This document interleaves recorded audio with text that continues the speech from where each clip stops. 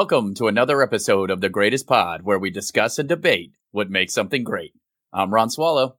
I'm Ed Greer. I'm producer Bill.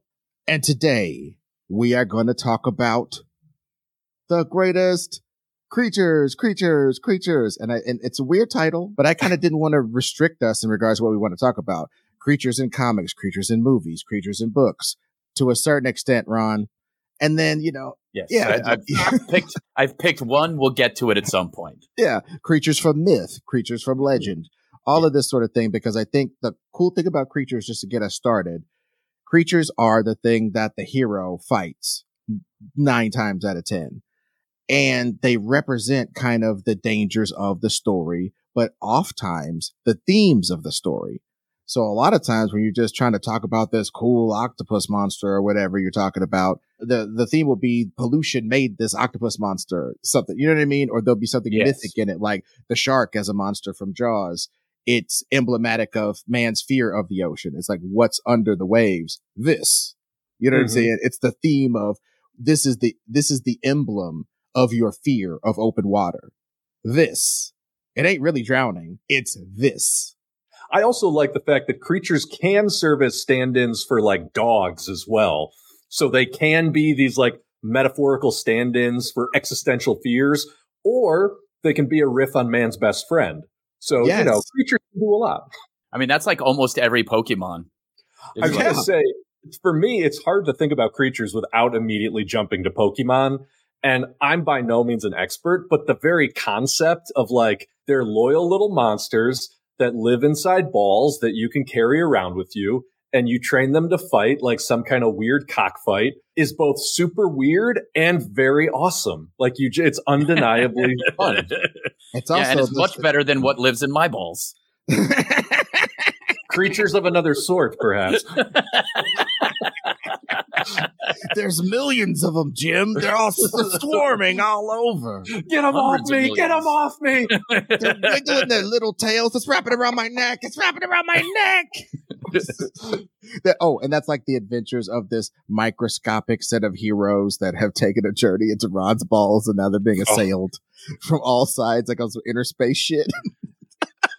Dude, that just makes me think of the Grant Morrison graphic novel, The Filth, which features like an entire chapter of giant mutant sperm flying around Los Angeles and impaling people with their tails. God damn. Weird tangent, but like The Filth is a book that I have read multiple times, and I still don't really understand what the fuck happens in that book. And yet, like, the ending is just this really sublime sort of existential statement that like brings tears to your eyes. But if you read Morrison's commentary, The Filth was apparently his big statement on after doing a deep dive on pornography, both like the business of it and like why it's so successful, like the psychology of it. And it is a fucked up book, man. Yeah. Well, Grant Morrison's good for that. Well, Ron, just name me the best fucking dragon. Name me the best dragon. Because their dragons are cool, and we have to talk about them, so we might as well get them out of the way. Who's the best dragon?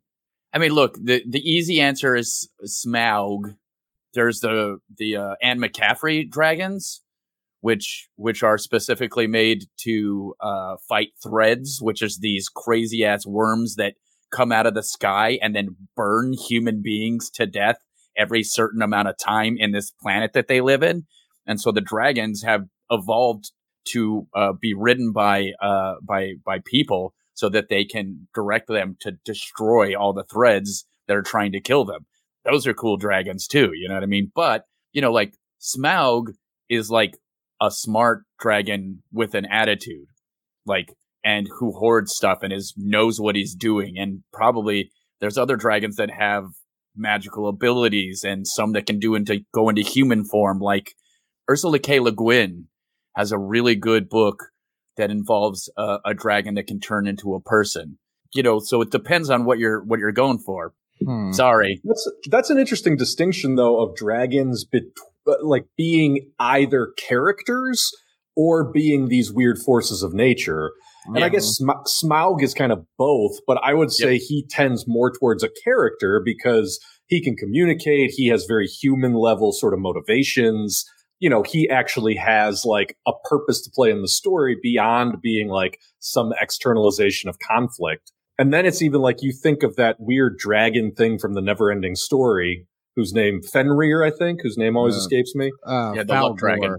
Falcor. Yeah. And like that character is very nominally a character. He's very much more of just like part of the world, you know? Dragons get the same raw deal as horses do in a lot of fiction. You know what I'm saying? It's just like you're just there to carry fuckers around. It's like, wait, I'm immortal, so theoretically I could be like the smartest being in the universe, and I could fly, and I'm superhumanly strong because human strength is so puny. It's like ridiculous for me to measure myself by that strength. It's like insane. I weigh like 50 tons, and you ride me. You direct me. It's like, oh my god. But at least in that story you were telling that it's like the dragons need like human help the same way that like orcas occasionally need our help, or like whales will occasionally go up to a boat and be like, look, my buddy's got a hook in him. I don't have fucking thumbs. I know you guys have thumbs. I know there's some magic to you guys. Now come help my buddy, you know? And they'll get us to help them. But it ain't like we're their equal on any level. You know what I'm saying? There's the Game of Thrones dragons, of course. I almost forgot to mention those. Well, you know what Ed's rant made me think of is Toothless from How to Train Your Dragon. Yes. That dragon is so bad. I mean, dragons in general in that world are so badass because it is a more complicated relationship than just like, you are my steed and I ride you into battle, while still also being that. Yep. But I also love the fact that movie, and I always felt like it was a ripoff of Jeff Smith's Bone comics, but that movie plays with the scale of dragons, like everything from something ostensibly human-sized all the way up to something that would like dwarf Godzilla, and they all kind of exist within the same world. And that's kind of cool too, because it implies, I mean, a lot of what's in that movie implies this weird sort of like hierarchy to not dragon society, but like the dragon species and like the natural world of dragons, which, you know, me, I'm a sucker for world building. So like, I like that stuff. Yeah. I watched that movie. What's that shit? Christian Bale was in it and Matthew McConaughey, Reign of Fire. Hell yeah. Oh my God. Reign of Fire. Yeah. And dude, I'm telling you what's so interesting, especially for this conversation between us three. You all know me. I fucking hate magic and I think it's dumb.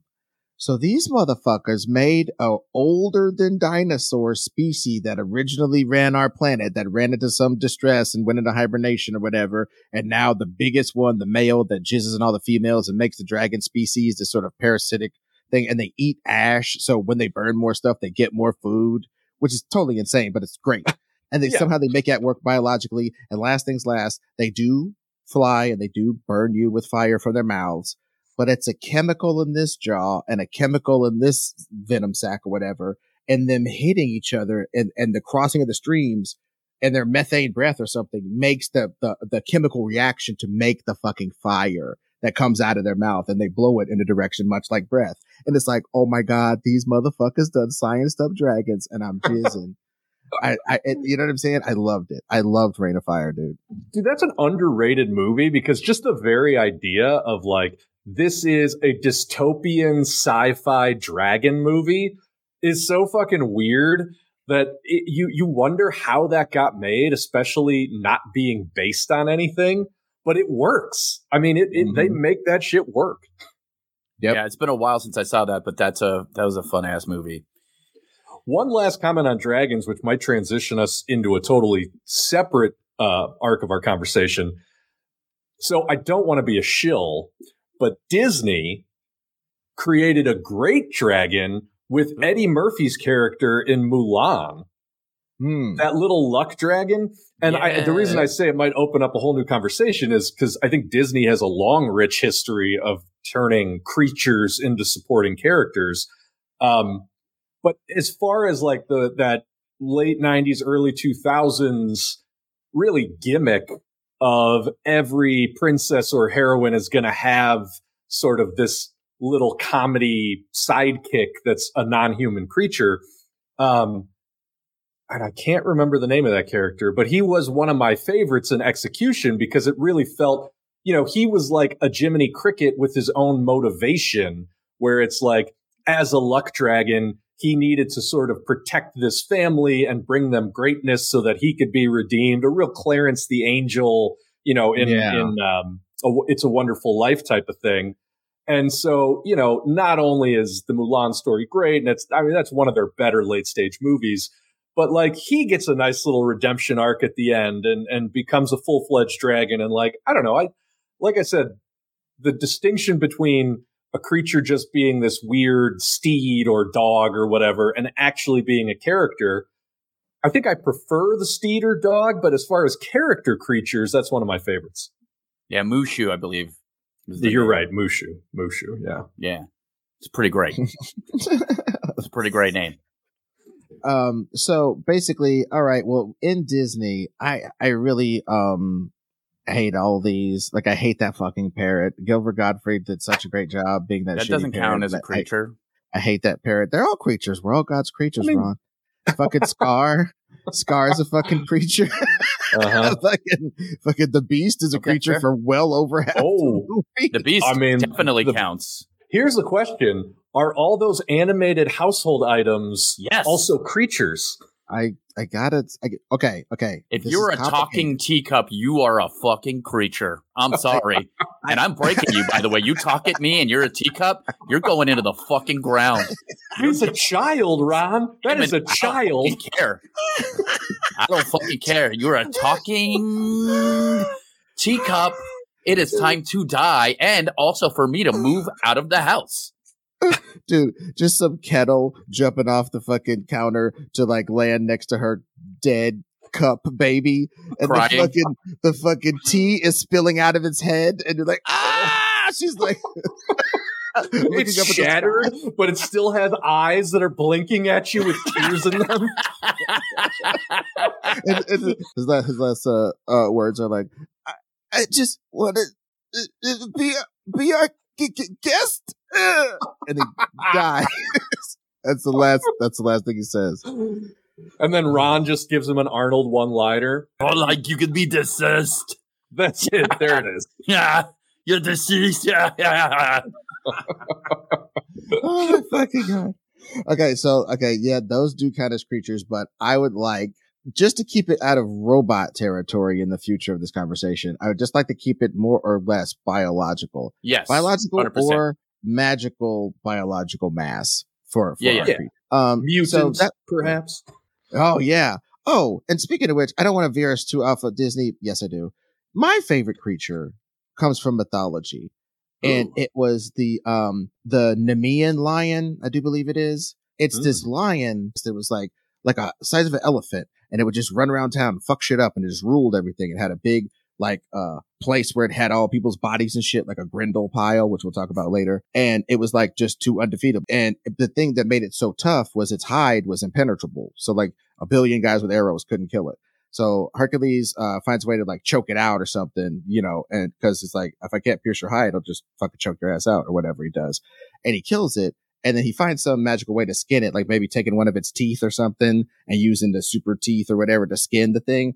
And then he wore the lion like a cape that could go around him like Batman style. Maybe this is my imagination, but that's kind of how I pictured it. But he took it on several other adventures, and he used it to like stop the arrows of these warrior harpy bitches who were shooting arrows at him or whatever. He used it in his further adventures. And I'm just thinking, like, that lion is dope as fuck. I'd like to see a prequel of that lion. How maybe he went mad from a dope ass adventure that he had, and then he had to get taken down by Hercules. And maybe it's like a weird victory for his soul or something to be killed by Hercules and released from his, evil deeds, fucking up the villagers. I don't know, just freestyling here. But the point is that lion is dope. And then he dies, and then his attributes remain dope to be dope on a dope guy. It's just fresh to me. I really like that. It's really stuck with me throughout all my mythological readings. If I could bring that all the way back around, famously in the Disney Hercules cartoon, that lion is the exact same design as Scar from The Lion King. There you go. And Granted, they don't show Hercules killing the lion because you don't want your Disney hero to be murdering an animal, but there is a scene where he's like being painted and he's wrapped in a lion skin, and it is legitimately just Scar from The Lion King. Mm-hmm. That's shit! dope. I remembered that shit pretty good. I literally just looked up the Nemean lion first of all. No, that you're was right. And the other shit, the golden fur, purpose to attack. Mortals shits broke on its hide. Guarded the golden apples. First labor of Heracles. Look at somebody needs boy. to put that shit in a Wonder Woman comic. You know, 100%. I bet you it is in there because one of the chronologies is like either Zeus or Heracles. I think it's Heracles ends up being like the daddy of all the lady Themyscirans. I think it's Zeus actually, but wasn't Hercules the one who originally, like in mythology, raped Hippolyta? Like that was the whole beginning of the thing. Yeah, that's what I'm saying. I think there is at least one comic that takes it like that. Instead of like the Zeus and Hippolyta have some sort of tete-a-tete or mind meld and the baby comes out or some shit. It's like, no. Heracles came in and did some horrible shit.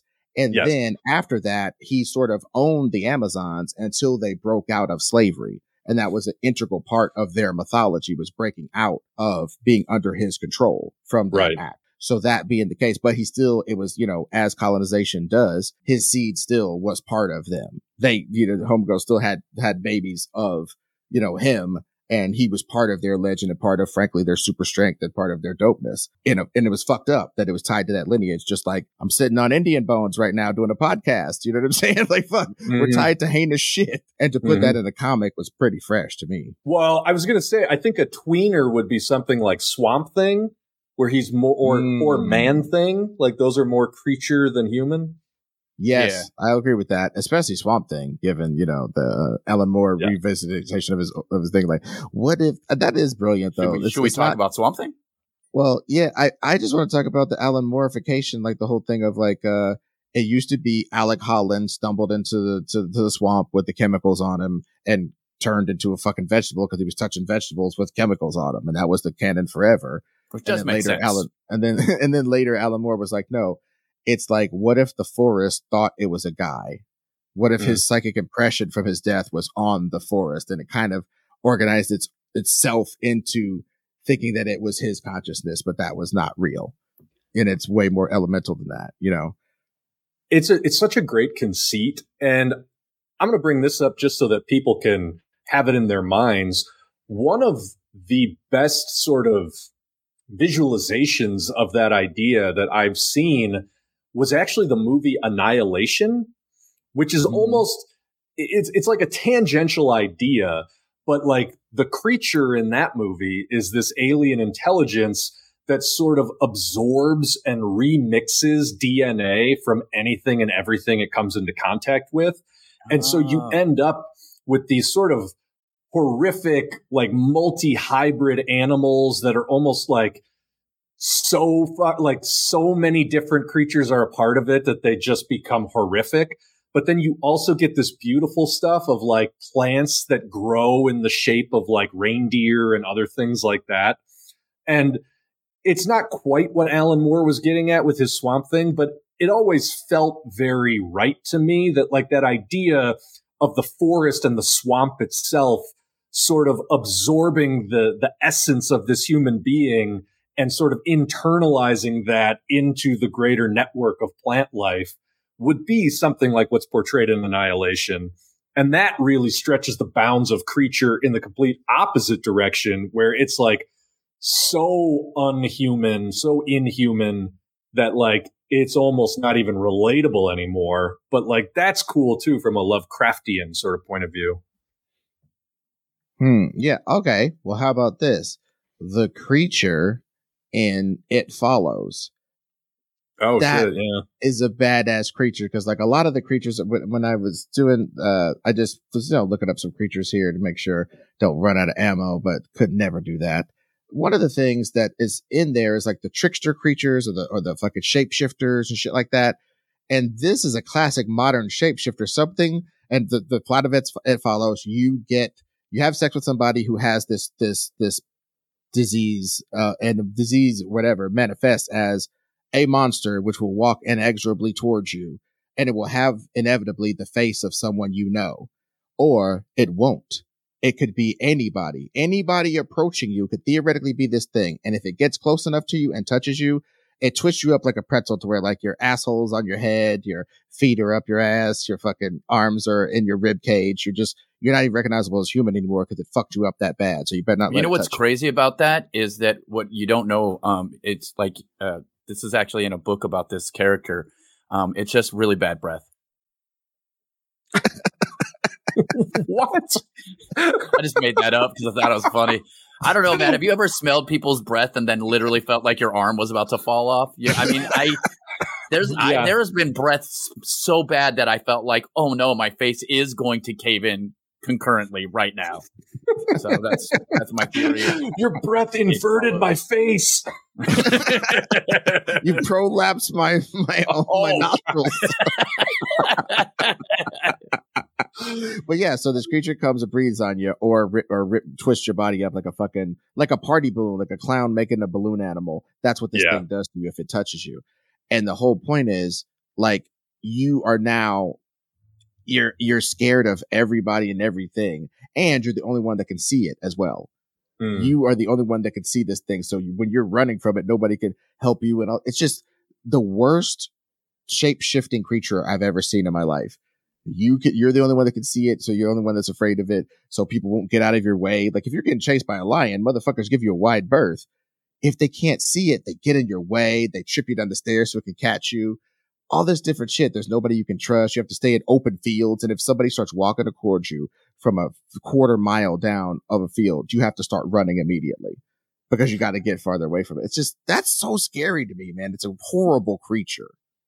I think that idea of like either shape-shifting creatures or creatures that can possess you have always been like a real skin crawler for me, which actually is a nice transition into, if we're talking like modern urban legend creatures, one of my favorites has got to be the Skinwalker.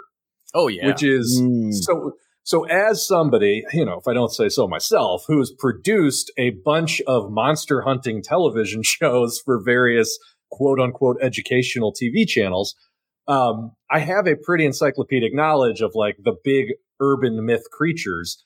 And so the Skinwalker, with all due respect, was a Native American sort of an actual myth that goes back to various Native American tribes. And it has since sort of been co-opted by modern cryptid enthusiasts.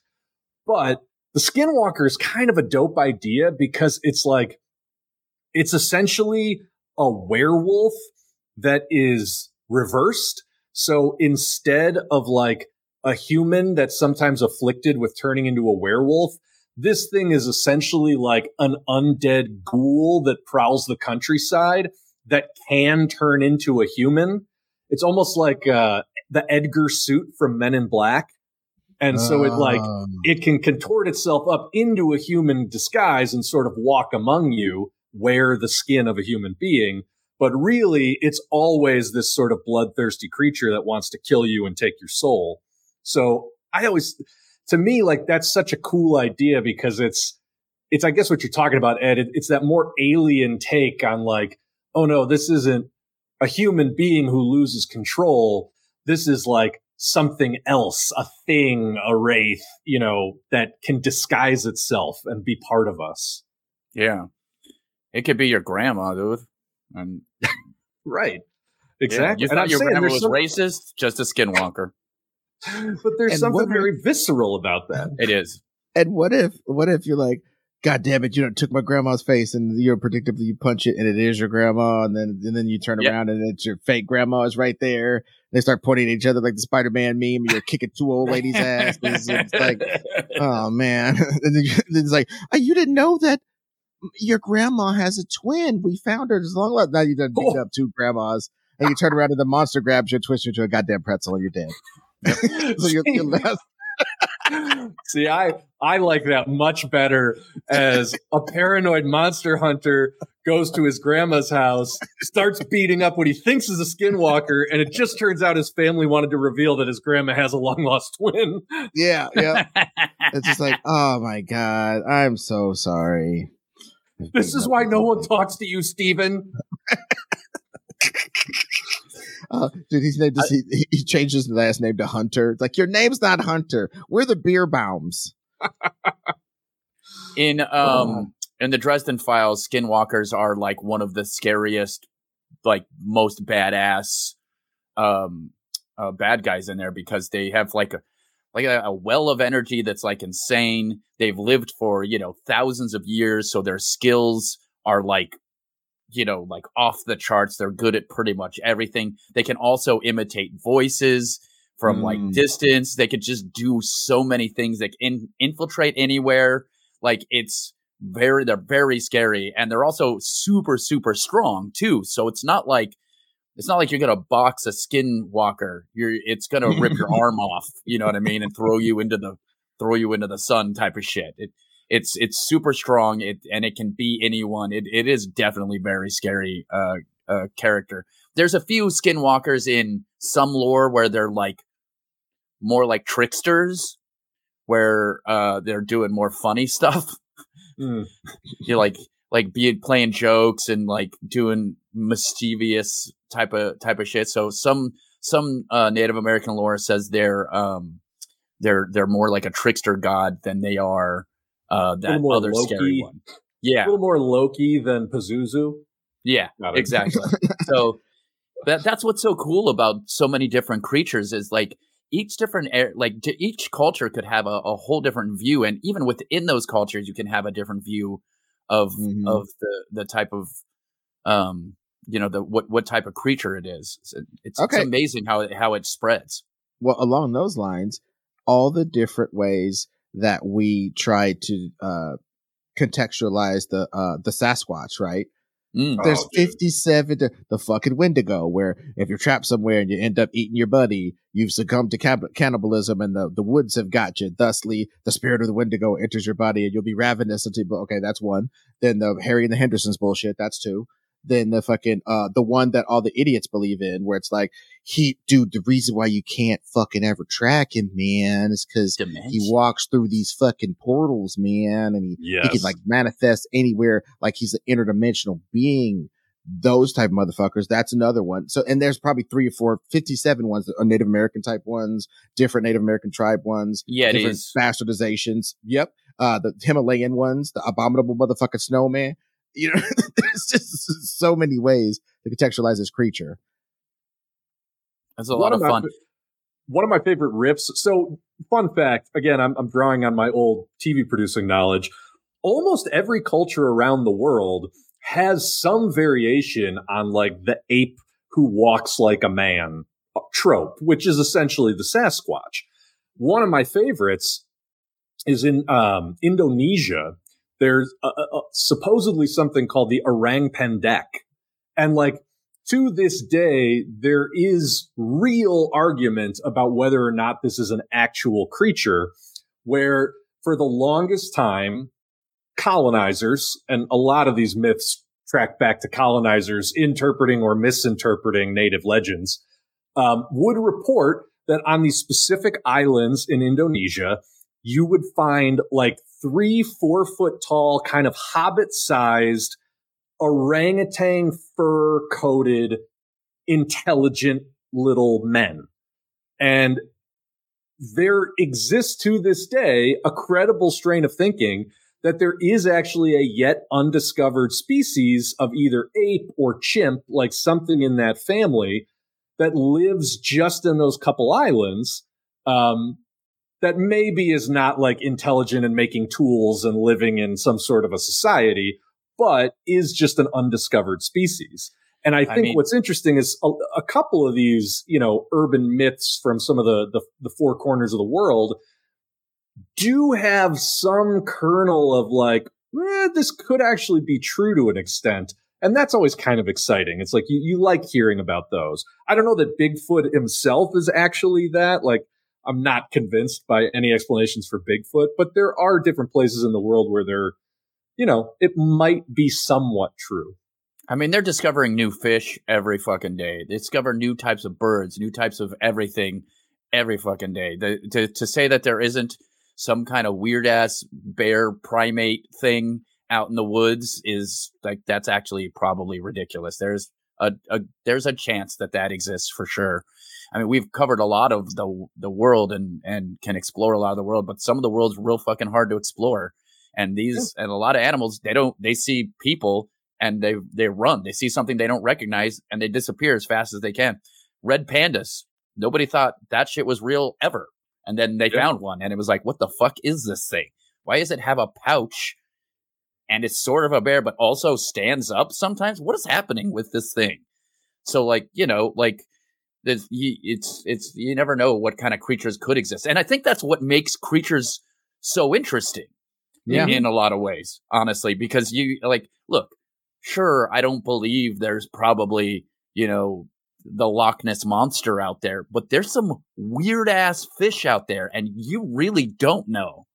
Like, it's like that weird ass fish they found at the bottom of the ocean that looks like when you take it out of its atmosphere, it looks like this weird glob of goo. It's literally called a blobfish. Yeah, but when it's in the ocean, it looks crazy as fuck. Oh, yeah. Well, I mean, all of that super deep sea ass, like bioluminescent shit, all of that shit can go straight to hell, dude. It's already there, man. Like, I am not fucking with them. If they want to do a benefit to save these motherfuckers, no thank you. I'm going to keep stepping. I got to get this 4-for-4 at Wendy's. I ain't got time to throw money in your fucking... Ed really is going right wing. Did you hear how Trump was like, I don't fucking care about sharks. I'm not going to pay any money for anyone trying to save sharks. Fuck sharks. And I'm like, sharks, who likes them? Who likes them? They say they want to save them. Why? It's my bad, Trump. That was great. I'm the best shark hunter. I'm the best. He like scratches his nails, his little tiny handed nails down the chalkboard. You all know me. You know what I do. I find number 15. I'll owe you 10 or whatever. Like, dude, it's just literally. I'm not even gonna try a Trump. I did it. I was like fucking Kevin Costner doing the English accent for Robin Hood. I'll just do this. I'll just move my hands. Especially for audio media. The greatest. It's the greatest. I'm the greatest shark hunter in the world. I think he sounds like a baby. That's what it is. I'm the greatest shark hunter in the world. I hate sharks and I hate all animals that have teeth. They can all die. Dude, you just gotta over enunciate with your lips. Over enunciate. I'm close. I'm close to Trump. Trump. Okay. Anyways. Okay. Talk about a horrifying creature. I mean, Dude. Oh my God.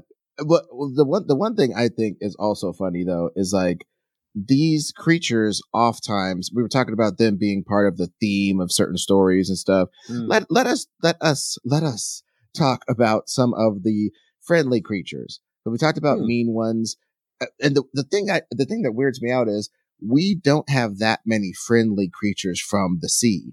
That's why like certain adaptations of the mermaid, like the Hans Christian Andersen or whatever the fuck, mermaid story that like stands out because most of them are like freaky fucking sirens that draw you to your doom or weird bitches like Splash and goddamn Little Mermaid are the only two times that I've seen mermaids be pretty chill. Yeah. You know what's crazy, man?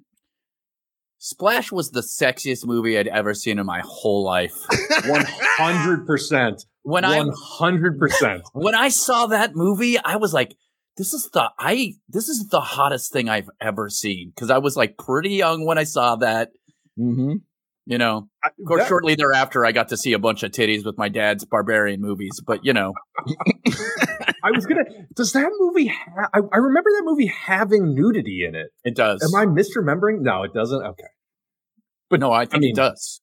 Oh, okay. Well, I don't know what the rating is, but it damn sure wasn't R. But even at the PG at that time, there could have been some nippleage. But I do think they did a lot of work with her hair over her boobs, and a lot of work with her sensuously unfolding her tail in a bathtub to be very suggestive and stuff. Oh, you know trust me, I remember that. Yeah, and maybe a little bit of her swimming underwater topless, so they could kind of obscure it with like some kelp covering a nipple occasionally, or some blurry boobage under the thing. But I think don't there was really, like some side boob, but yeah, okay, it But it felt was like very- full boob yeah. to me. Yeah, at that age, I mean, come on, as a child? it's like uncut cocaine. A side boob is like a giant bump of uncut cocaine for a child. you know what I'm saying? 100%. We've all been there. Mm-hmm. Especially at that age. oh. But yeah, Daryl Hannah was great in that movie, and Vintage Daryl Hannah, yes. dude, and vintage John Candy. Oh fuck, dude, Oh yeah. I want to watch that movie now. I think it's on Disney Plus. Ooh, think it is. That's interesting. Yeah, I'd be down. But back to your point, Ed, about like sea creatures. I think that's sort of a leftover fear or story trope from like pre-science fiction, right? Like before space was the great unknown from which our doom would come. It was the sea. Yeah. And I just think that it's very hard to get past that idea of like, this is not our native environment. It's filled with things that we can't identify and can't explain. Like your friendly little buddy just isn't going to come from there. Other than maybe Free Willy. And even that has uncomfortable associations in a post-Blackfish world. So Yeah. I don't know. Yeah. Yeah, I mean, and if you think about people who are on the sea, first off, half the time they were like suffering from some weird ass Lyme's disease or some other disease that they were like basically driven insane. They were hornier than any men who have ever been men. They were like, I'll fuck that fish. I don't give a shit. Let's do this. Like that's manatee. that's half what manatees like. A lot of people think mermaids were from some sexy thing. No, they were from manatees and they were so horny that they saw a manatee and were like, I will fuck that fish. Give me that fish's vagina right now. Like that's what their brains were saying because they were in the sea for so long. And that's where krakens came from. Like krakens are scary because there was like big enough octopuses that every once in a while someone would like get drunk, fall overboard, and a fucking octopus would take them down to the bottom of the sea or whatever. Yeah. So or they would be just scared. They would see those scary ass suckers come out of the thing, and they'd be like, they'd catch an octopus and it would slither its way out of some shit, and they were like, nope, dude, these are monsters, and I don't want to fuck with them. It's still amazing to me that the giants, like the actual giant squid, the scientifically named giant squid, was something that like had never been captured on film of any kind up until like 2017 or something. And that was like the first time you could scientifically corroborate that it existed, like a squid with, like a 30, 40 foot long tentacle span. It is that blurry line between like cryptozoology and actual undiscovered creatures. And so, yeah, there's something kind of freaky about that. Well, that's what keeps the hope alive for these dumbasses. You know what I'm saying? Just like, and wait till they go to the like, you know what I saw? I saw this thing. It was like the universe doesn't seem to stretch out in infinite in all directions. It seems to have sort of a disc shape. And I'm like, oh, here come the flat earthers. Like, we were wrong about the earth being flat, but we were trying to say the universe is flat, man. Turtles all the way down underneath that universe. Exactly. And so like us finding weird creatures all the time kind of pisses me off because it gives these idiots the carte blanche to be like, yup, we found the giant squid. So obviously the fucking hood leprechaun is real too. And obviously, fucking, Anthony Hopkins is a lizard person because I saw a gleam in his eye on one tape, or one take of Silence of the Lambs outtake. And when you look at it a certain way, it looks like he's a lizard. It's like, we found a squid, dude.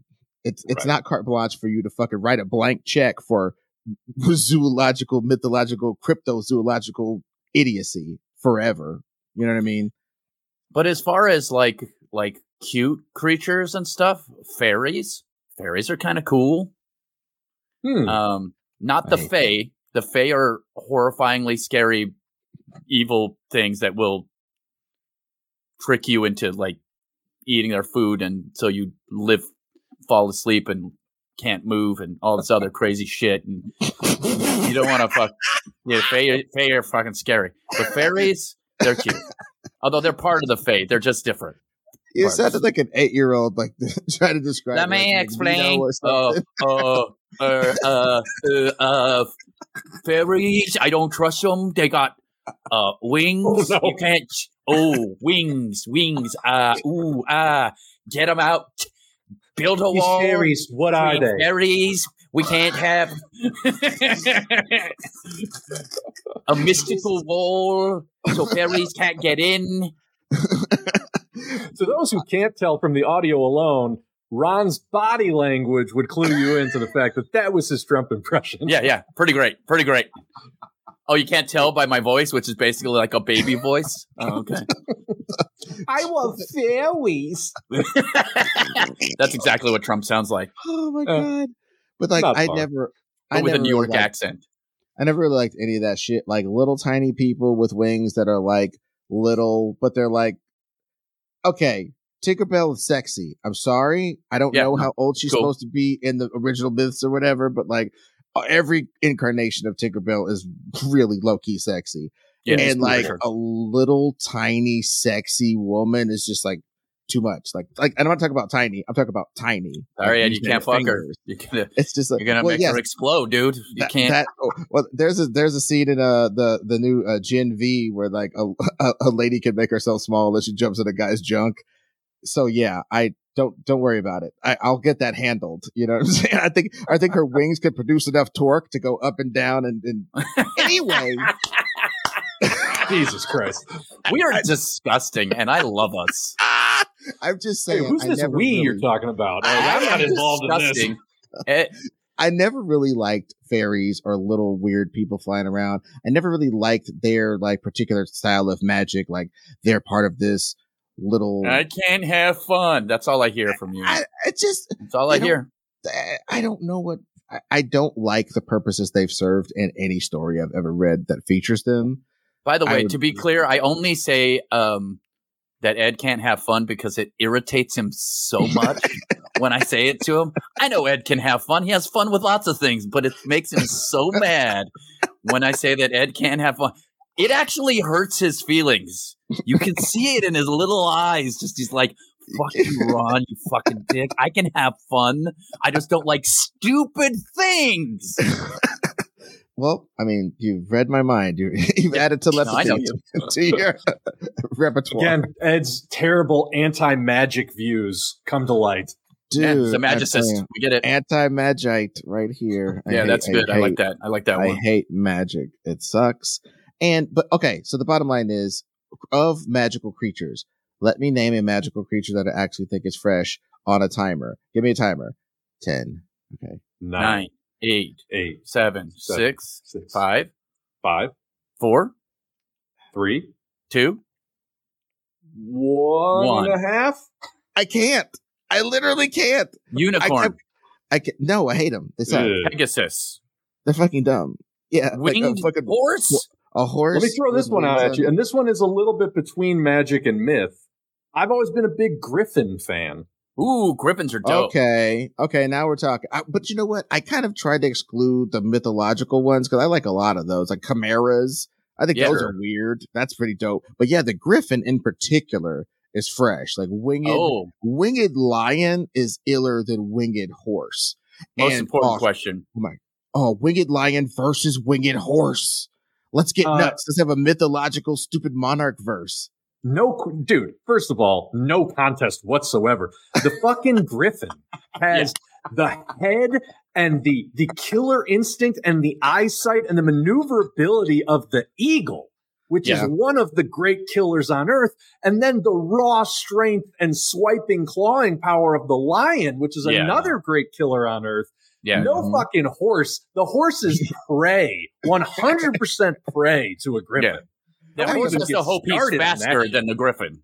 Oh, but okay, let's flesh this out, he's not. guys. On other podcasts, they riff out, weird jokes about each other and they're mean to each other. Let's do this. Okay, there's a universe where obviously the good guys are these pussy ass unicorns because you're right.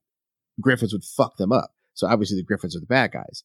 So if the griffins are the bad guys, look, I'm trying to get this My Little Pony money, dude. No, they're not bad guys. Griffins aren't bad guys. The bad guys. You got this hard.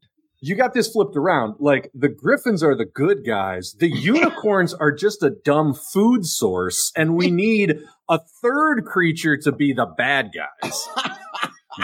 No, unicorns are look, you forgot that unicorns can sometimes, depending on the unicorn, shoot things out of its horn. Yeah. Rainbows? What the fuck does that do? It turns them happy, and then everybody frolics. Then the fucking griffin comes by and eats all of them with the power of 1,000 lions. And it's just natural. It's not like vicious per se. Here's my pitch. Mm-hmm. The unicorn is the food source. The griffin is the hero. The Sphinx is the villain. Ooh. And the Sphinx has the body of a lion and the head of a man, but it has the behavior of just a pure lion. How creepy would that be, that this thing is stalking you and preying on you and trying to eat you, but it's looking at you with the face of a man? That's what I want to see. That's pretty creepy. I mean, and actually, you know what? Creepy. Here's the story, is that, sure, the unicorns are like plentiful and the griffins do hunt them, but they hunt them like other wild animals hunt things. They don't kill all of them. They kill some of them. They got to eat. They're trying to stay alive. It's the circle of life. But not the Sphinx. It moves us all. The Sphinx is trying to kill all the unicorns, which basically takes away the food source of the griffins. So now the griffins have to fight the Sphinxes. And we've written the Lion King with different faces. Yeah. That's what we've done here. Yeah, I like the Sphinx guys. Guys, I'll put my executive hat on. I like the Sphinx guys. But we're going to run into some uncanny valley problems with the face on this thing. It's going to get a little Modoc-y. I don't know. It's going to get a little Modoc-y. So allow me to pitch something. Let's look at a basilisk, perhaps. Some kind of creature. I think that's how the meeting would go. Because I just think I like a lot of the weird monsters that are like it's basilisk, like the griffin. The griffin has to fight something like the basilisk being like a big, weird, super magic serpent that can freeze you. Like if you look into its eyes, whatever. So like the eagle has such visual acuity, it having to turn off one of its major senses to fight this thing. And the natural enmity that eagles have towards snakes and serpentine creatures, there's to me, there's something there with the basilisk. I approve of this. I'm down with the basilisk. So like on the next round, just see if you can work in the basilisk. So the basilisk or something like that. Let me take that one step further. And what if we're actually writing an animal based story, but it's set in the mythological broader world. And so you can actually have the bad guy be like a Minotaur or a Medusa Gorgon or something like that. So, instead of Hercules or whoever the fuck having to go through all this, you've got a nice, Disney style animal adventure, but it's a griffin versus all of these other monsters of myth. Yeah, like he's going on his own Clash of the Titans ass adventure. Yeah. To become the griffin he's supposed to be at the end of it, Kung Fu Panda-esque style or whatever, Disney-esque style. Yeah. That's good stuff. And he could run into, it's Disney, so he can't eat the unicorns anymore, Bill. But I think he can, befriend one, and it'll be like the Lion King. Just do the Lion King over. He befriends a food source, and they fucking sing Hakuna Medusa. Hakuna Medusa. They mean no worries. Don't look into her eyes. But don't look into her eyes. Yeah. Use exactly. a mirror. As your disguise. To slay that bitch. I want to see mythology, philosophy, autopsy on this dead ass bitch. We go to kill her. It's like, and Medusa's just sitting in her shit like, you know my original story. I'm the wronged party. I am literally the good guy. Oh my God. What if a Griffin and Medusa team up together against all the rest of those fuckers? Because they're both misunderstood monsters. I think the Griffin is like a monster in most of the stories. I don't think we've ever seen a heroic Griffin before. So he's a fucking monster. Medusa's a wronged ass monster, and no man will help her. Mm-hmm. Fucking throw in a Cyclops, and you got a stew, baby. Oh, dude! Oh, fuck! For real, you got a fucking goofy ass Lord of the Rings band of walking, flying fucks going towards some idiotic adventure where they all like. One of them has a Tin Man thing. One of them has a cowardice thing. The best way to sell it is to call it idiotic. That is the best way to do it. Okay, idiotic. For the people in the cheap seats, idiotic sells, baby. Okay, brilliance is not marketable. Yeah, we talked about this on the last episode. Dude, brilliance is not marketable. So idiotic. Let's go for that. And base. But we're doing the flip, right? So we got ostensibly evil animals who have been wronged and are like, nobody believes in them and shit. Yeah, Cyclops is a great other animal because it's like, other creature, because they're just like, hey man, I got one eye, but I'm a party dude. You know, everybody runs away all the time, you know. It's also like Cyclops is just chill out on their own island. It's not like they're going out looking for trouble. People come and start shit with them. Yes, that's a real fee-fi-fo-fum shit. You know what I'm saying? Where the motherfuckers come around. You got rats in your house. You got little Odysseus and his homies are like little rats and bugs in your house. Of course you're going to smash them or fuck them up or trap them or whatever. That's what you're supposed to do with pests. I mean, I think that's the movie, is just an inversion of classic Greek myths where all the monsters team up to take down men. You know what I mean? Yeah. It's like your villains are essentially like Achilles and Theseus and all those guys. Oh, that's hardcore, dude. That is hardcore. And fucking Hercules and Perseus, and they've got like a Justice League of good-looking guys, and they're always looking at each other. They got mirrored shields so they can look at each other and shit.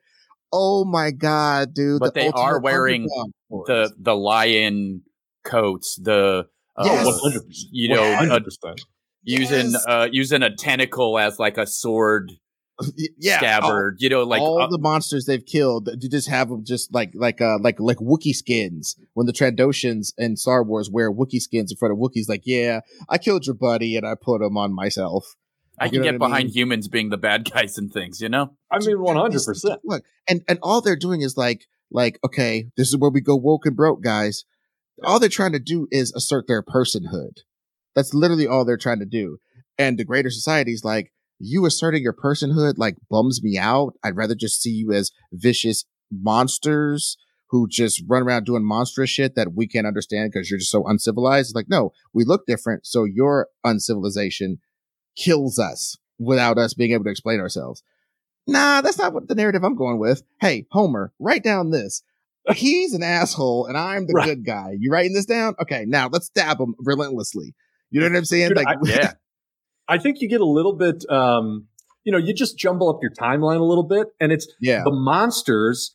It's a Wizard of Oz riff, right? The monsters are going to petition Alexander the Great, the first emperor of the world, for their rightful place in the empire. And all these other mythological Greek heroes, from Hercules to Odysseus to whoever, are trying to fucking attack them and stop them, because then that would mean that all these other Greek heroes get recognized as being assholes, and they can't have that.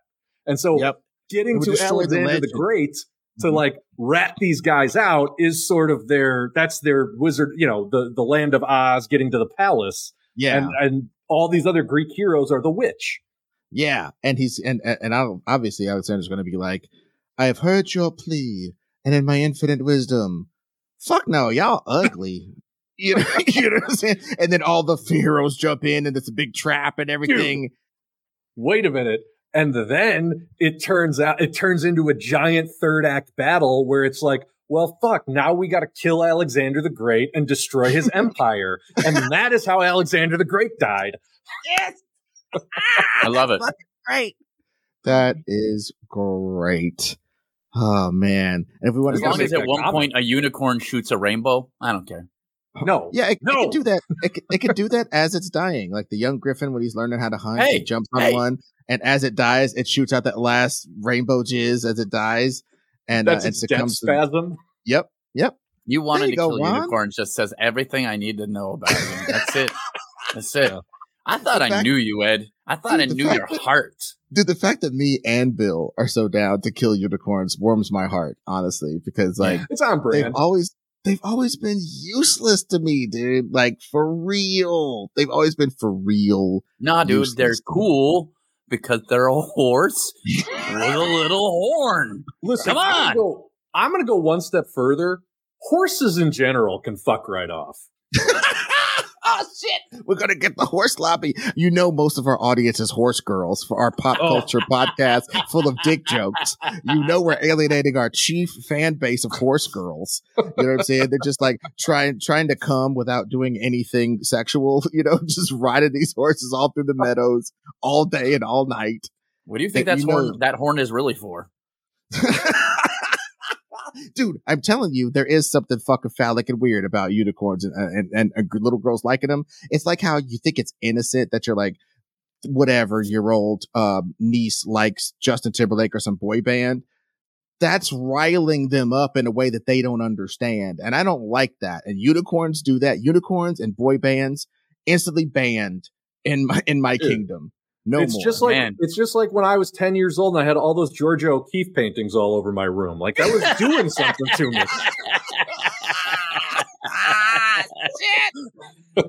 Man, I thought I was the only one. Oh no. It's a well-known young boy thing. Like everyone. You're not the only one. We've all jacked off to Georgia O'Keeffe paintings, and the world has one. Yeah, I don't know, dude. I think Lamborghini posters and Georgia O'Keeffe paintings.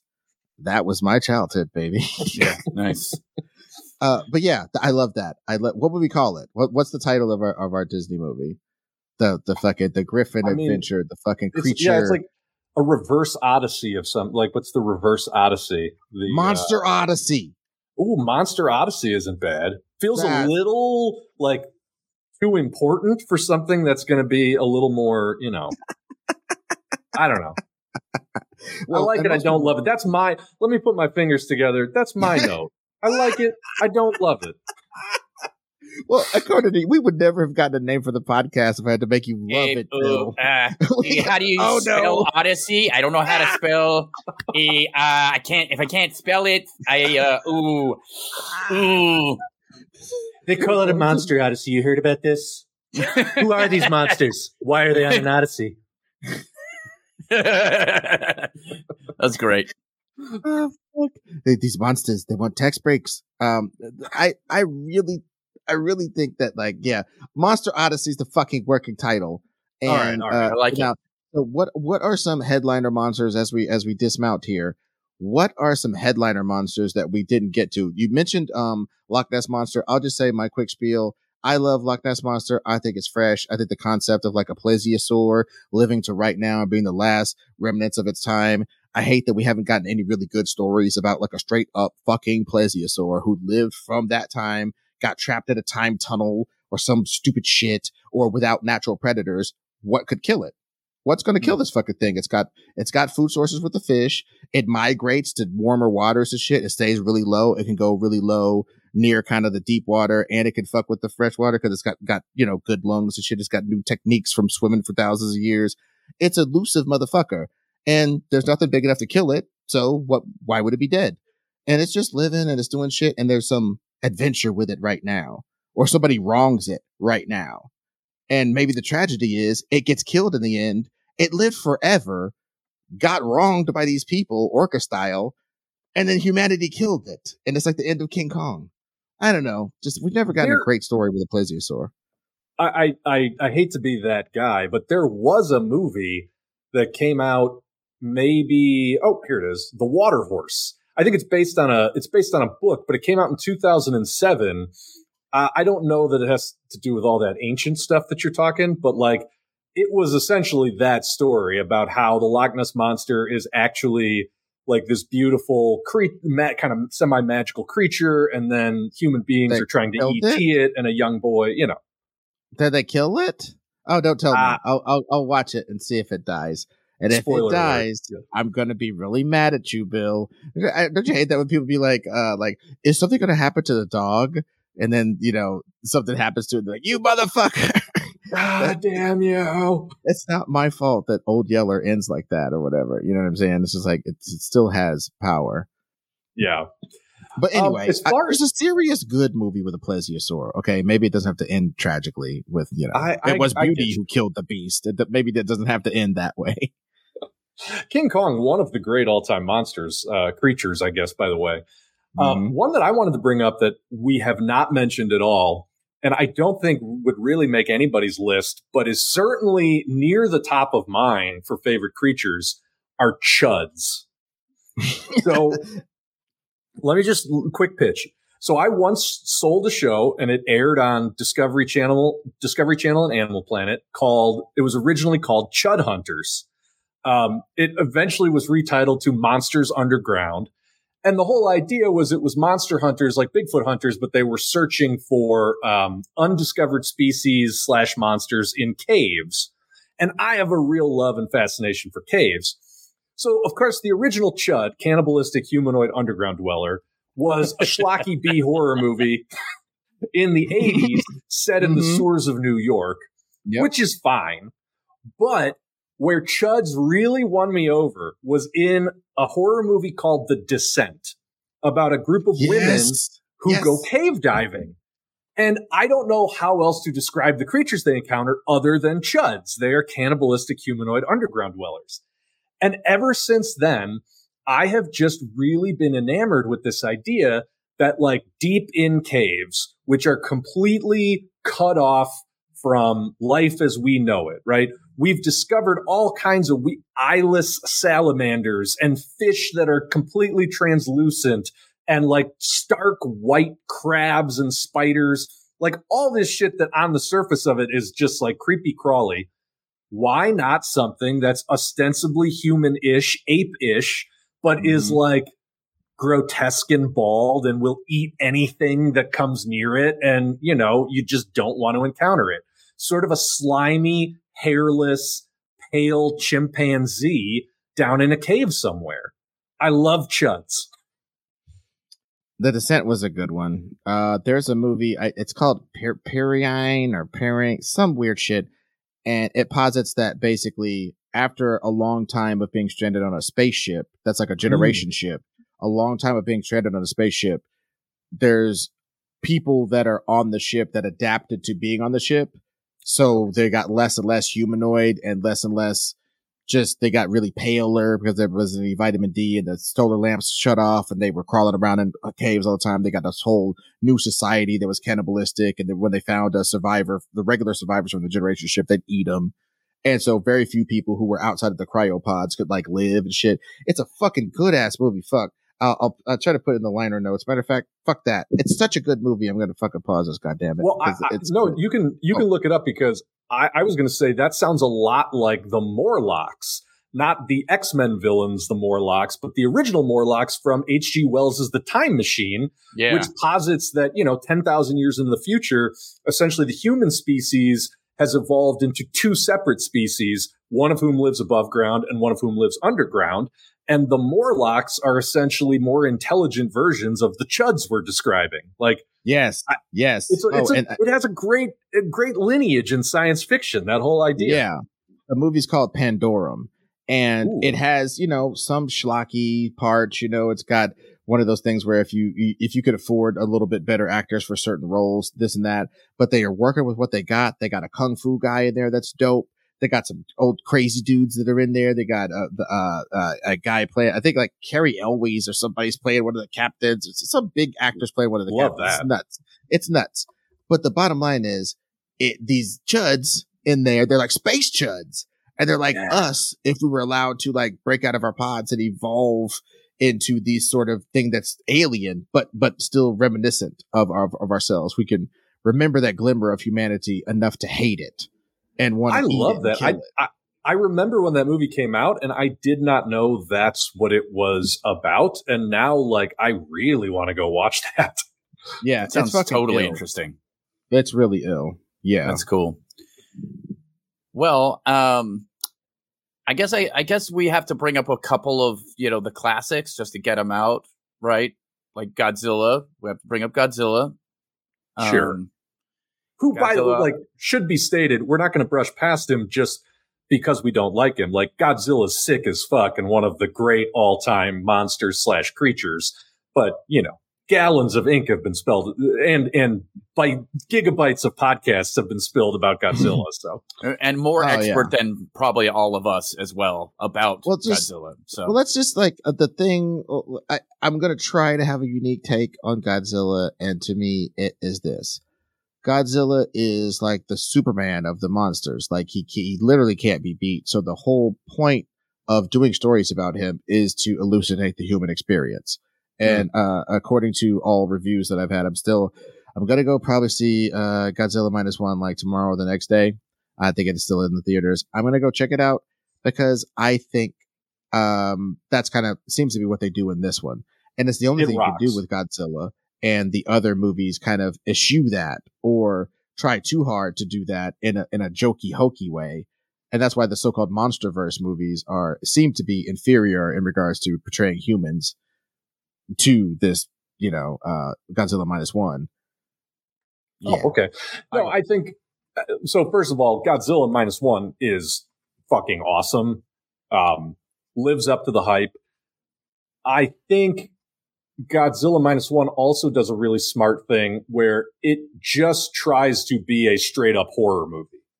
It doesn't try to humanize Godzilla or make him the lesser of two evils or make him heroic or give him a backstory. None of that shit. Like, he just goes back to being a monster in a monster movie. And it's so refreshing how effective that is after, a whole generation now of not just Godzilla, but so many movies trying to find the humanity in the monster and make them misunderstood. It's almost like every monster has been turned into Frankenstein. Like, and that doesn't need to happen. And I think Godzilla -1 is a great statement on that. 100%. And that's why I don't like vampires that you feel bad for. Even though I loved Buffy and there was a couple vampires that were like that, the rest of them were all just murdering psychos. And I like vampires that are murdering psychos. But the question is, since most vampires are not really creatures, they're people who were turned into creatures, do they count as creatures? Let me jump in with something that I've mentioned before, but it's one of my all-time great obscure comic book references, and that is Humberto Ramos's Crimson from back in the Cliffhanger days of Image Comics. Shit. Crimson posited that vampires were the descendants of the Grigori, which are this very obscure reference in the book of Genesis from the Bible that talks about these creatures called the Grigori, which is usually translated as the Watchers, and literally nobody alive, no historian can agree on what that actually refers to. But readings of non-canonical books of the Bible allow you to piece together that essentially the Grigori, I don't remember if they were distinct from the Nephilim or not, but I think it was the Nephilim were angels that had fallen to earth and essentially become mortal. And then when the Nephilim started interbreeding with human women, their offspring were the Grigori, which were these sort of monstrous, half angel, half human creatures that were shunned by the rest of humanity. And so Crimson posited that the Grigori sort of started this whole alternate line of human evolution, which eventually turned into vampires. Those are creatures. That's fun. Yeah. I like that. I like them not being human at all. That's cool. Yeah. Yeah. All right, cool. I like that. I like that take. That's a fun ass take. And that also brings me to, since you said Bible, how about the Anunnaki? Oh, Jesus. Look, again, as a lover, an ironic lover of batshit conspiracy theories, Yeah. I do love the Anunnaki, but I can't really love the Anunnaki because there's too many people out there who really believe that shit is real. Yeah. And that's where you lose me. Yeah, 100%. But it is a fun ass, weird idea. Like, oh, I know the Zecharia Sitchin one. You know the Zecharia Sitchin one, right? No. Do a quick rundown, or I can, about the Anunnaki legend, so that people, because I think it's less well known than maybe you think. Yeah. Okay. Well, the Anunnaki, according to some crazy ass people, are, I guess, aliens, Right. that came and created human beings. Now, there's a bunch of different conspiracy theories on that. Some of them are that they took their own DNA and spliced it with Bigfoot. Yes. I'm not fucking kidding, by the way. That is a real ass. People think that that's real, and that's where humans are, and that's why there are no Bigfoot anymore, is because the Anunnakis did a thing so that Bigfoots could be smart, and that it shrunk them, and that's why they're not giant anymore. And that we're actually part Bigfoot. There's another one where they spliced themselves and just regular Cro-Magnon man, which did exist up to that point. And then that's why we take that 300,000 years to where it seems like we went from being kind of dumb to using pretty complicated tools. Yes. And then that's like the explanation for it. Now, Zecharia Sitchin is this guy who believes in a thing called the 12th planet or some shit like that, that's on some elliptical orbit that comes around every 365,000 years or whatever convenient number he came up with.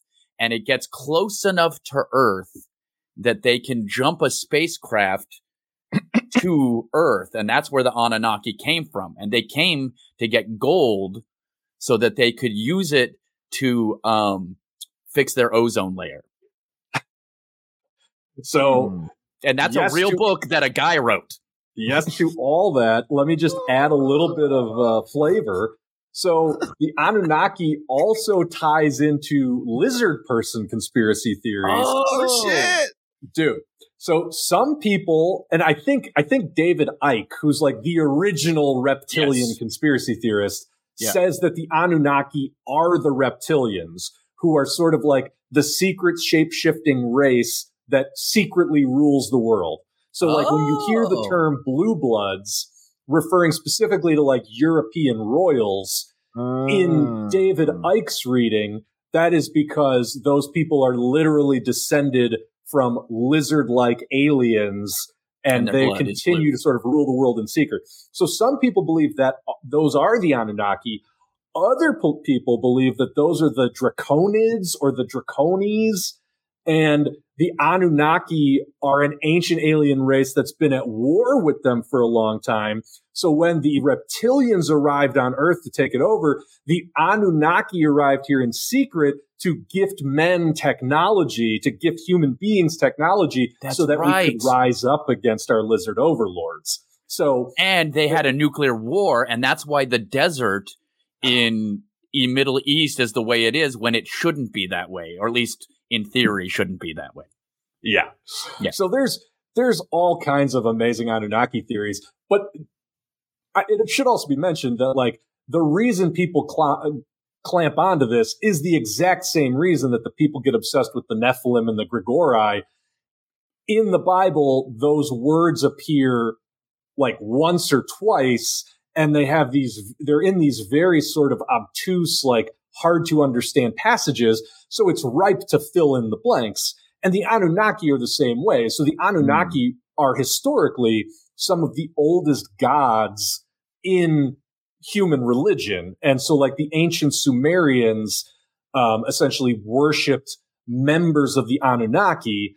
And because the historical record is so incomplete, people can fill in the gaps of like, all right, so these first human civilizations make these sort of obscure references to these different members of the Anunnaki. And so instead of just chalking it up to like, well, it's like the Greek pantheon, you know, they chalk it up to like, no, it was Ancient Aliens. And that's where you get all kinds of this shit. Dude, oh man, there's nothing that will ever piss me off more than Ancient Aliens. Ron, mark it down. And the Book of Ed. I hate this more than Magic. Ooh. Write it down. I hate this more than Magic. Magic has, in the best senses, rules and situations where this leads to that leads to this. This mishmash, this Rat King of lore that you guys just dropped on me, makes me fucking insane. It's running in all these different directions. You know what I'm saying? It's like, it's obfuscating stuff. It's filling in blanks that it's Bible based. Dude, this is blowing my mind how much I hate this. So thank you. You've introduced me to something that I hate more than Magic. And then the Lizard King thing, or the lizard person thing, is just like, Jesus fucking. You know what I mean? Like, And that's kind of what I mean, where like the lore that people create is fun in its batshit insanity, but then it sort of withers your soul when you realize that tons, literally millions of people are out there in the world believing that this shit is 100% true. Mm-hmm.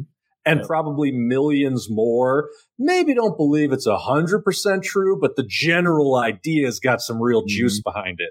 And all those people, like, come the fuck on. And then you got the fucking, besides the whole conspiracy theory, there's this cabal that runs the world that's not named the fucking Koch brothers or the Bilderberg group. That's the thing. You do not have to hide the fact that you run the world from us plebeians. Because all we do, especially in America, is go, ooh, whose dick do I gotta suck? What kind of Puff Daddy party do I have to go to get invited to be a fucking Koch brother? That's all we ask. We never ask, why does evil run the world? We just ask, how can I be down? So they don't have to fucking hide ever. They never have to fucking hide. And they literally tell you what they're doing. They don't disguise it ever. Like, they tell you what they're doing. And the other thing I hate about, the whole Ancient Aliens thing is, again, they don't want to be too woke and go broke, because I must be the wokest right winger or the right wingest woker. I don't know. But like, I despise the whole, these ancient people couldn't have built their pyramids. These ancient people couldn't have written this lore. These ancient people couldn't have these devices that we didn't see in Europe until These ancient, it's gotta be aliens. They just must believe that anything else in the universe made this cool clock other than a little Mayan guy or an Egyptian dude or whatever. It'd be like aliens from the future of now coming back to this time and looking at fucking drywall and going, oh, these fucking monsters that lived here couldn't have made this. This must have been another species from another planet that came here and did this. It's even worse than that, because it's literally like humans 1,000 years from now, 2,000 years from now, looking at the shit we built, like looking at a skyscraper and being like, we couldn't possibly, how the fuck?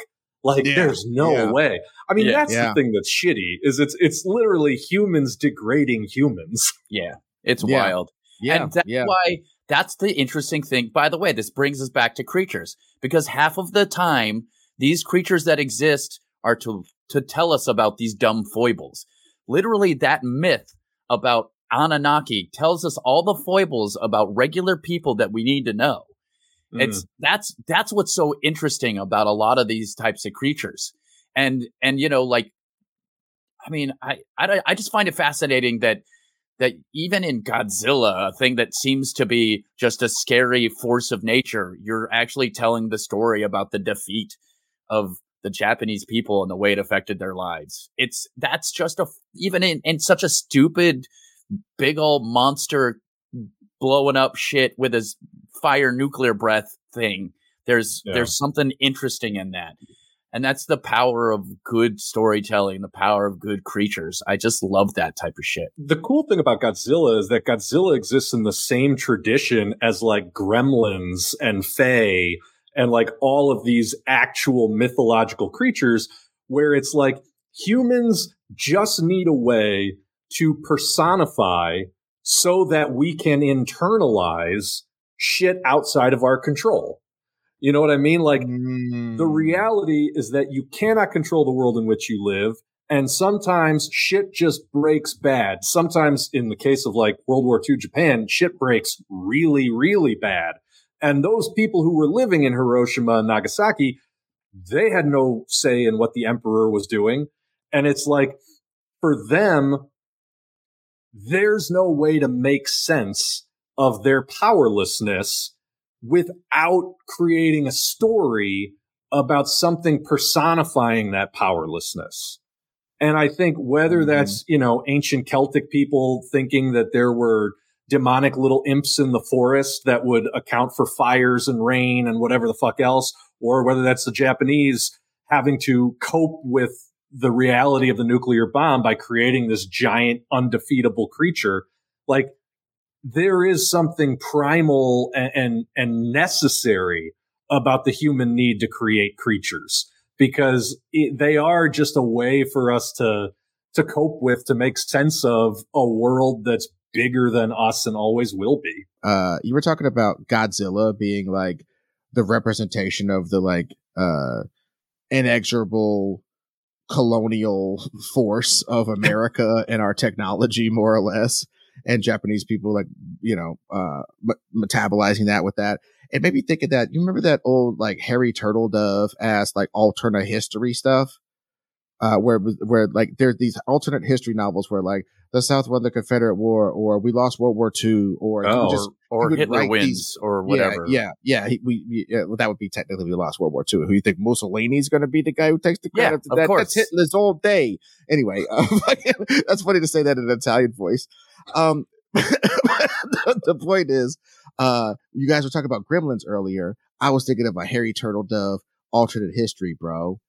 Motherfucking Gremlins get on the Fat Man and Little Boy planes as they're flying and drop the fucking bombs on America, and we're super poor and fucked up and bombed out, and we're losers, and we make the stereos in the future or whatever the fuck, and the whole shit gets turned around. And maybe the Gremlins are, I don't want to make the Gremlins Japanese. Maybe they're sympathetic to the Japanese cause. This is getting more racist by the minute. But anyway, the point is Gremlins or some sort of force that isn't even involved in our conflict changes our world. And go fantasy fucks. I don't have too much more than that, but that would be sick, right? Just as long as William Shatner is one of the pilots of Fat Man and Little Boy and is trying to insist that he saw a gremlin on the plane and nobody believes him. That's the only way I accept that. Yes. Well, absolutely. and the worst part was, of course, they were Mogways at first, but then some guy he spilled a little mustard on a Mogwai and was like, oh man, this poor Mogwai is so dirty. I better give it a bath. Yep. You know what the story is. Some dude on an American military base buys a Mogwai when he's on shore leave. Yep. And they all think it's really cute and they keep it around as like a mascot, and then they take off to launch Fat Man and Little Boy. And the Enola Gay, was that the plane? No, there was a name for the plane. I forget it. Anyway, but it gets wet on the plane. It drops the bombs on Los Angeles, and then the plane crashes in the ocean, and that Mogwai multiplies into like 100,000 gremlins that then march onto the nuclear destroyed beaches and spread from there. So it's a dystopian alternate history starring the gremlins. And maybe because they're nuclear gremlins, they get gargantuan, and they start. They swim. Gremlins 2 look like nothing. Yeah, they swim across the fucking oceans to other countries and really start just eating all their pizza. It's like a nightmare. Gremlins. This is the reboot we deserve. Dude, they already fucking rebooted.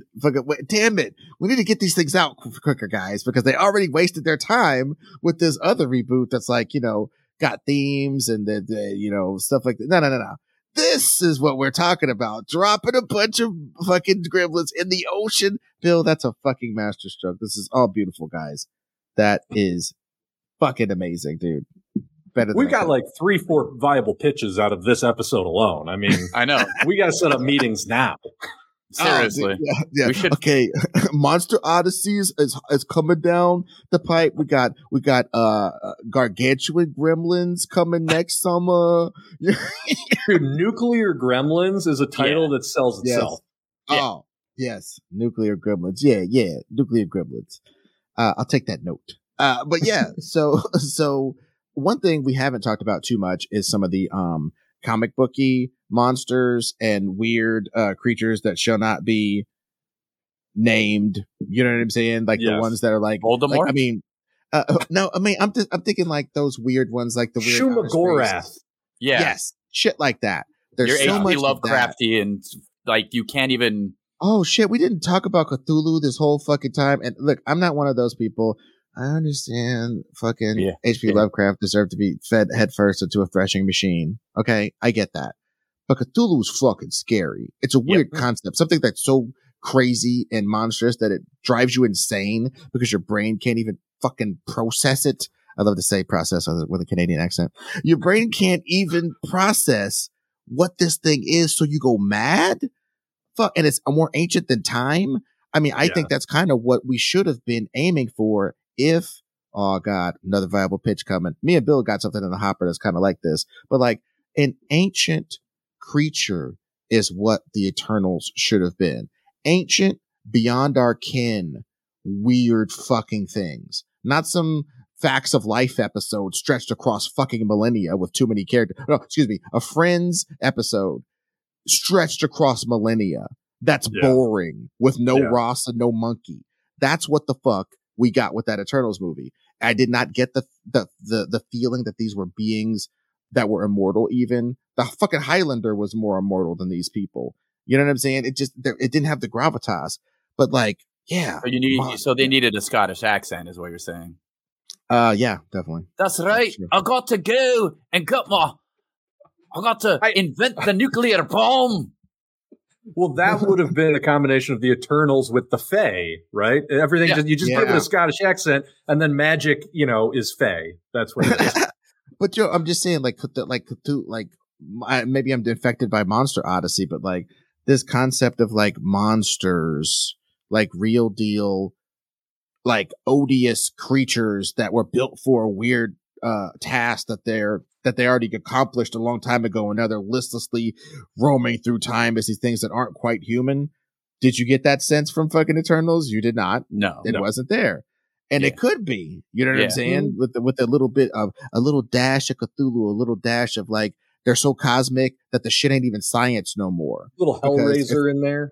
Yeah, you know what I'm saying? They could have, I do think that in general, cosmic horror is kind of the apotheosis of the whole idea of creatures, right? It's like creatures so above and beyond humanity and everything we know that they become these like incomprehensible god things.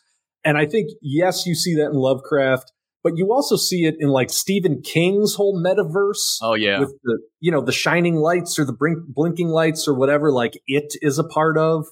The idea that there's an ecosystem to the multiverse that breeds its own sort of organic-ish creatures that can reach down into our universe and do things that we can't possibly hope to comprehend. Like, there is something about that I think ties into that same lineage as like Godzilla and Gremlins, but is also bigger. It's, it's more like religion than it is like animism. That to me is like, I'm endlessly fascinated with that. I think because I'm endlessly fascinated with the idea that like the universe doesn't have inherent purpose or meaning. Like we're not here to fulfill some grand destiny, which I don't think is horrific on its face, but it leaves this vacuum where other things can become horrific if they can surpass us. Yeah. That to me is like a very fertile ground for story and just creativity in general. Yeah. And those monsters are, I love a monster that you have to fill in the blanks with. Your imagination has to make the idea of what is incomprehensible in a way.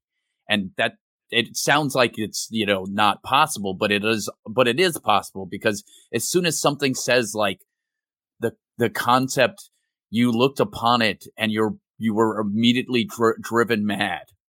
You wanted to put a shape to it, but there was no shape that you could understand. Like that type of explanation for something that exists the concept is wild. If you try to put it in, you start making these shapes, and there isn't one, and it's like globular, but it isn't globular because it's more real than that at the same time. I love that type of thing. Yeah. Yeah. Oof. It's like that fucking blobfish, eh? It's a sunfish, kid. It's a sunfish. Oh, but it has teeth? Thing. Why does it have sharp teeth? It's got a glowy thing? Listen, as above, so below. We find the blobfish on Earth, and then out in the universe, we have Cthulhu. But it's the same all the way down. So, do we want to hit on a couple of comic book scaries, or before we get out of here? I mean, the one that sort of bridges the gap, maybe, between where we started the conversation with dragons and where we're ending the conversation with like incomprehensible cosmic forces, is Fin Fang Foom, one of the all-time great Jack Kirby batshit insane creations, which is like a giant mystical dragon that cannot be stopped, but also wears purple pants like the Hulk. I mean, come on. Pretty great. I mean, look, purple pants are incomprehensible. Like, you see them and you know they exist, but do they? And why? It almost drives you mad. Yeah.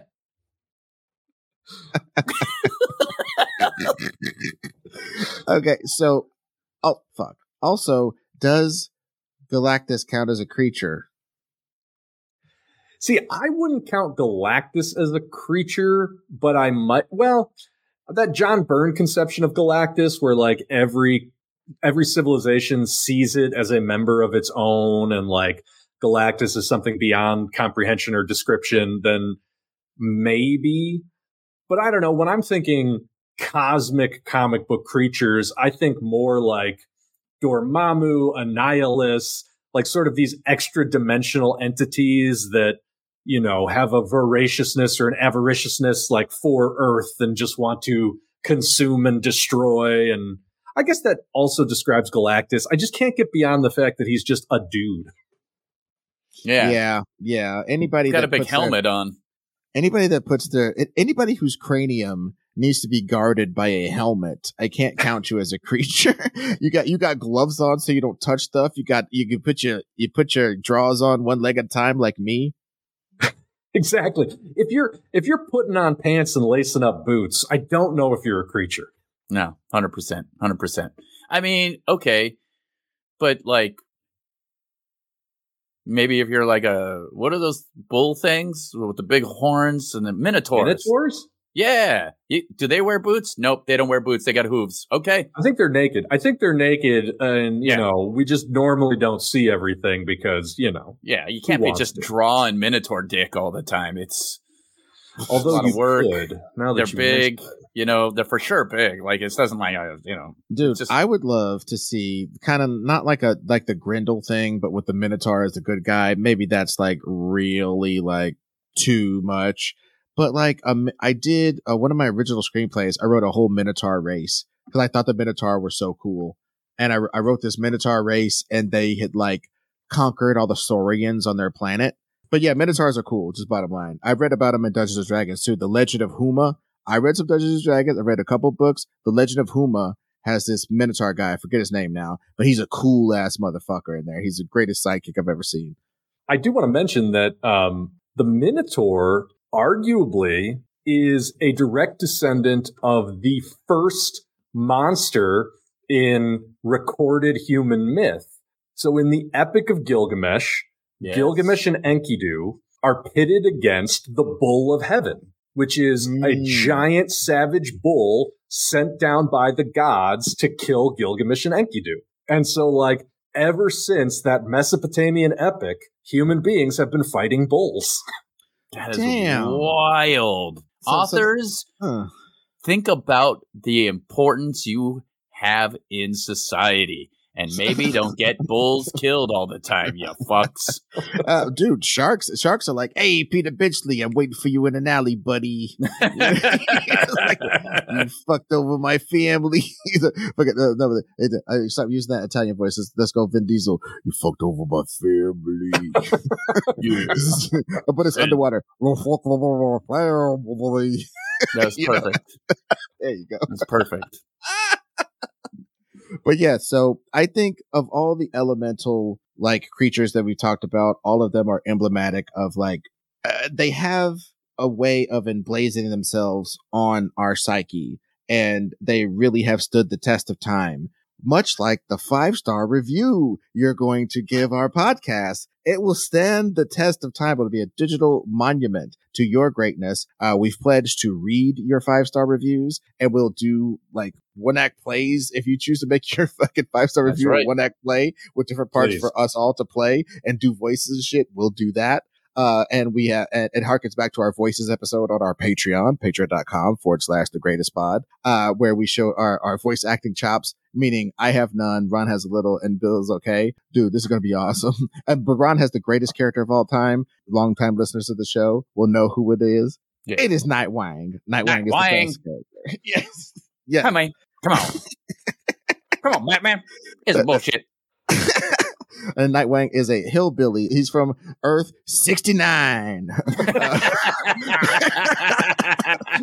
Oh, chef's kiss. We love Nightwing.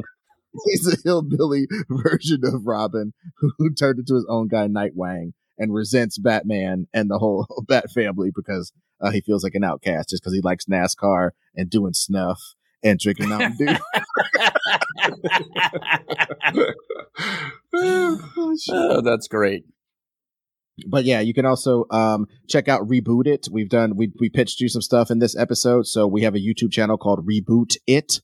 If you search that on YouTube, and you can look at Ed Greer, Billy Business, producer Bill, Ron Swallow, put any of that shit with Reboot It in YouTube, you'll find our channel. Please subscribe because it's not going to be a digital graveyard anymore. We're going to do some stuff with that digital real estate coming up, and we'd love to have your support as we launch it. 100%. And you can also buy my album. It's called On the Wing of a Dragon. It really is super awesome cool. It is a great album. I opened for Ron. I was at the recording, so I heard those laughs that he got, and they are real, true, and genuine, and good. And he rocked a crowd of like, I don't even know if most of them were nerds. And he did all of your nerd material and all of your like life material, and it all went over well. So super proud of you for rocking out that album. I'm formulating mine as we speak. One thing I did want to say to people: get on the fucking socials and support the Nerd Goat podcast on Twitter. That's our name, at Nerd Goat Podcast. And please check out obviously the Greatest Pods many socials, from our Instagram to our nothing else. I got to make a Discord for us guys. I got to make a Discord, Reddit. I got to make a 4chan. I got to make a live journal. Let's maybe skip the 4chan. Can we? Nah, dude, fuck it. Let's go straight to 8chan. That's what we need. Yeah. Wait, is there a 20chan? I don't understand. Yeah. Dude, I'm gonna do 8-track chan. It's for 70s alt-right guys. You know? We're going to get on the incels. But either way, guys, we really appreciate all the support you give us. The reviews help. You can check us out on YouTube, all of that good stuff. Any support you can throw our way, we super appreciate it. So thanks as always for listening to another monstrous, cosmically incomprehensible, but sometimes cute and cuddly episode of The Greatest Pod.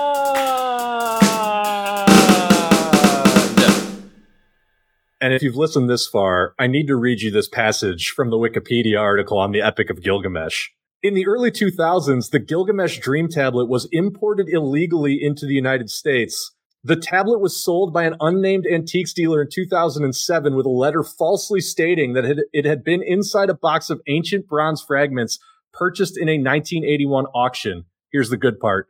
In 2014, Hobby Lobby privately purchased the tablet for display at the Museum of the Bible in Washington, D.C., and in 2019, the Gilgamesh Dream Tablet was seized by U.S. officials and was returned to Iraq. Wow. Dude, reverse Indiana Jones. Damn. This needs to not be in a museum.